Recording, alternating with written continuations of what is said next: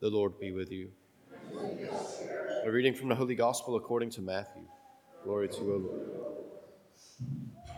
Jesus said to the crowds, "Come to me, all you who labor and are burdened, and I will give you rest.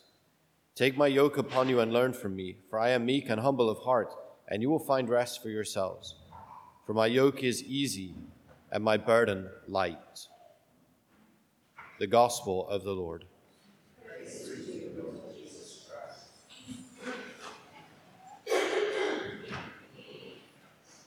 Yeah, I think through the Advent season, certainly as we're working on, again, a more thematic approach to the Scriptures, and working our way through the book of the prophet Isaiah, which gives voice to the grandeur and glory of God and anticipates so well his coming reign.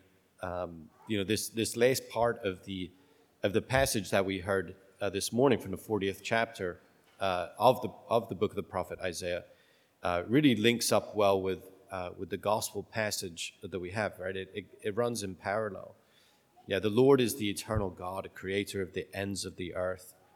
He does not faint nor grow weary, and his knowledge is beyond scrutiny.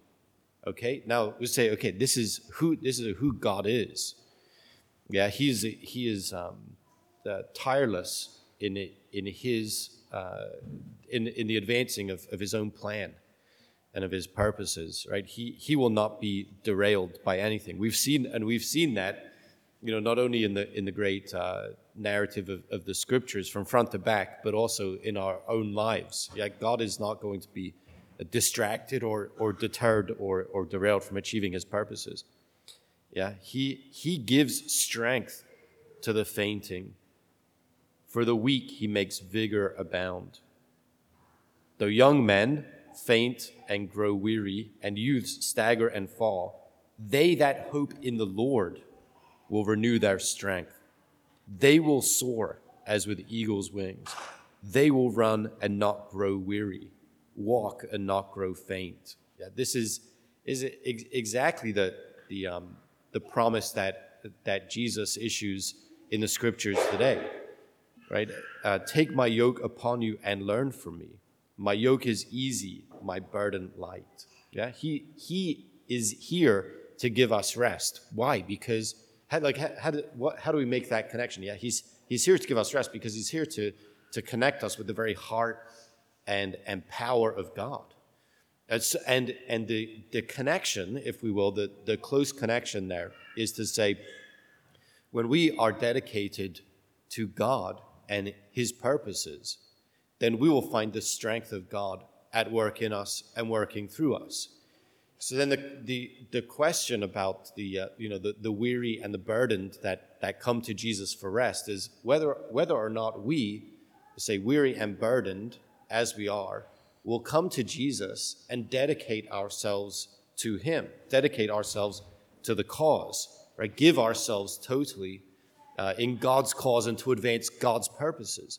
And in that race, as it were, or in that journey, we will not grow weary because we will find ourselves sustained by the very life and power of heaven itself, right? We will be not only indwelt by God as we are by virtue of faith and baptism, right? We're not only indwelt by God, but animated by him.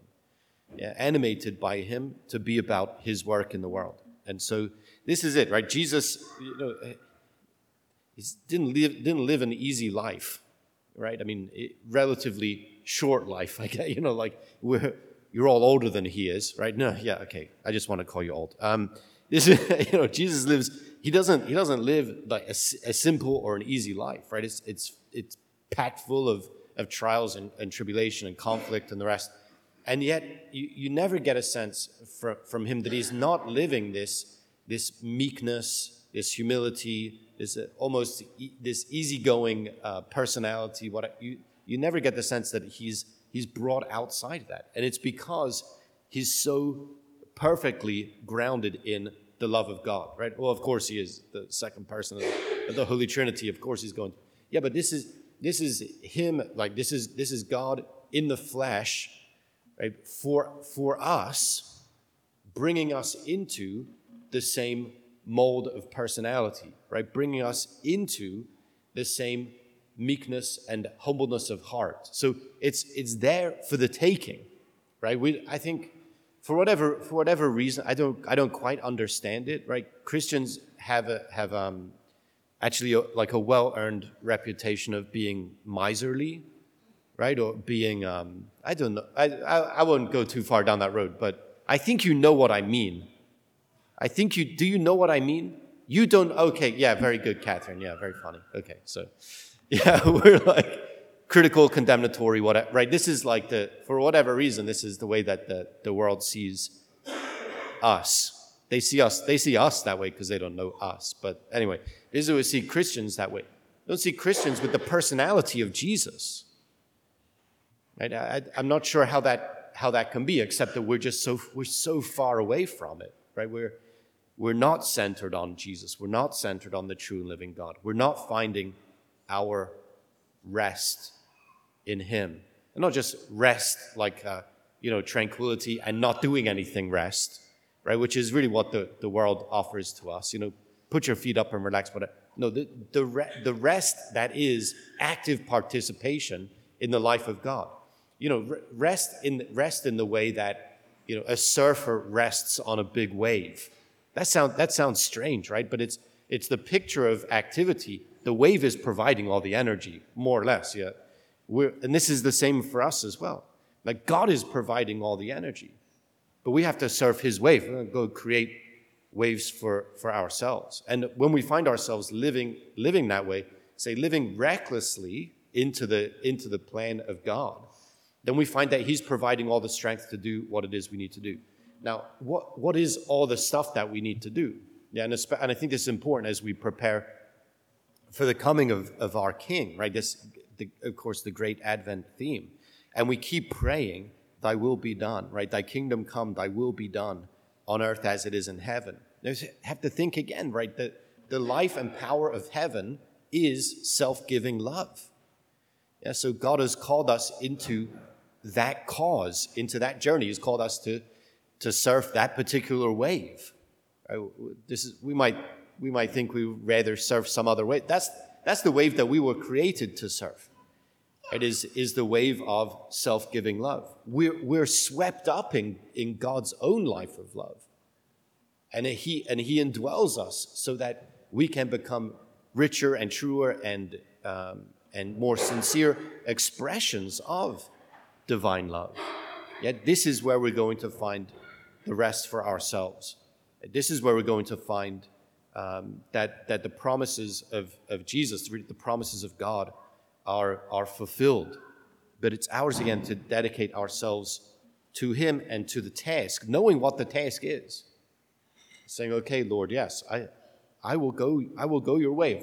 I've received the invitation, right? I've received the summons of the King. The King has called us into His service.